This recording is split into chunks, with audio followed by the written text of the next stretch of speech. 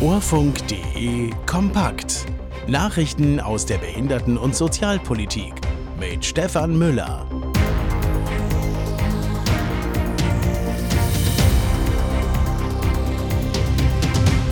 Deutschland und Österreich blockieren offenbar Pläne für europäischen Behinderten- und Parkausweis. Einschnitte bei außerklinischer Intensivpflege.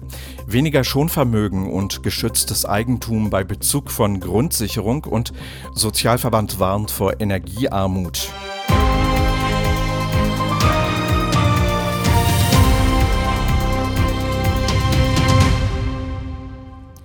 Die Europäische Kommission unterstützt die Pläne für einen europäischen Behinderten- und Parkausweis. Nach den Vorstellungen sollen die Pläne noch in der laufenden Legislaturperiode des Europaparlamentes verabschiedet werden. Doch dies könnte Berichten zufolge auch scheitern. Wie es heißt, könnten Deutschland und Österreich das Verfahren blockieren. Beide hätten einen Prüfungsvorbehalt eingelegt. Dies könnte das Vorhaben verzögern. Die Gründe für den Vorbehalt seien derzeit noch unklar. Gegenwind kommt unterdessen aus Deutschland. Die Liga-Selbstvertretung fordert die Bundesregierung auf, sich klar für einen europaweit einheitlichen Behinderten- und Parkausweis auszusprechen und das auch aktiv zu unterstützen. Menschen, die zu Hause auf Intensivpflege angewiesen sind, droht eine Unterversorgung. Hintergrund sind neue Regeln bei der außerklinischen Intensivpflege, die Ende Oktober in Kraft treten. Diese neuen Regeln schränken die Zulassung von Ärztinnen und Ärzten ein, die diese Pflege vornehmen können. Das hat zur Folge, dass viele Verordnungen über die häusliche Krankenpflege ihre Gültigkeit verlieren. Betroffene müssen sich andere Ärztinnen und Ärzte suchen, die für die häusliche Pflege qualifiziert sind. Hier will die Interessenvertretung Selbstbestimmt Leben Betroffene unterstützen. Sie hat eine Schritt-für-Schritt-Anleitung veröffentlicht, mit der sie unter anderem über die Mangellage informiert und Hilfestellung bei der Suche nach geeignetem medizinischen Fachpersonal gibt. Beziehende von Bürgergeld und sogenannter Grundsicherung haben nicht dieselben Ansprüche, darauf hat der Sozialverband in Niedersachsen aufmerksam gemacht.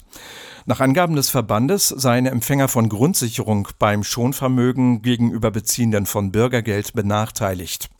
So hätten Beziehende von Grundsicherung und Sozialhilfe 5.000 € weniger Anspruch.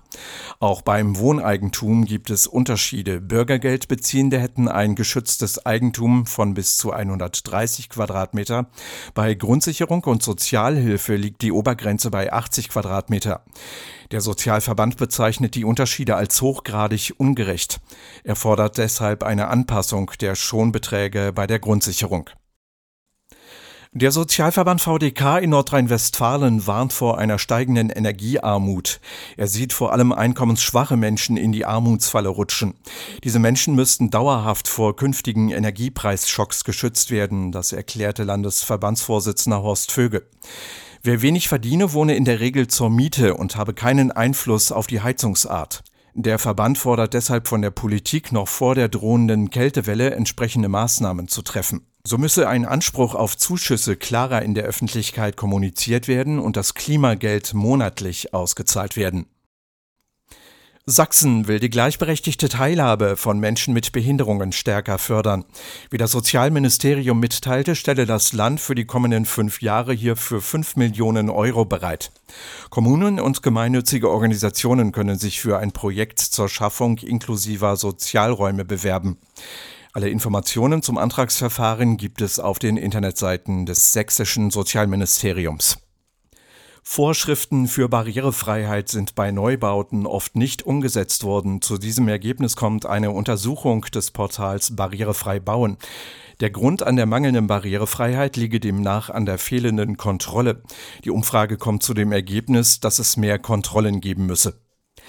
In Hamburg gibt es ein kostenloses Taxiangebot für Menschen mit Behinderungen. Seit Anfang dieses Jahres können Betroffene das Angebot der Moja-Sammeltaxis nutzen. Dem Hamburger Senat liegen Zahlen vor, nachdem das Unternehmen bei 6,5% aller Fahrten Menschen mit schweren Behinderungen transportiert habe. Und das waren die Meldungen, Redakteur und Sprecher Stefan Müller. Diese Meldungen stammen unter anderem aus dem Infopool der Kobinet Nachrichten von Horus Aktuell und DBSV Direkt.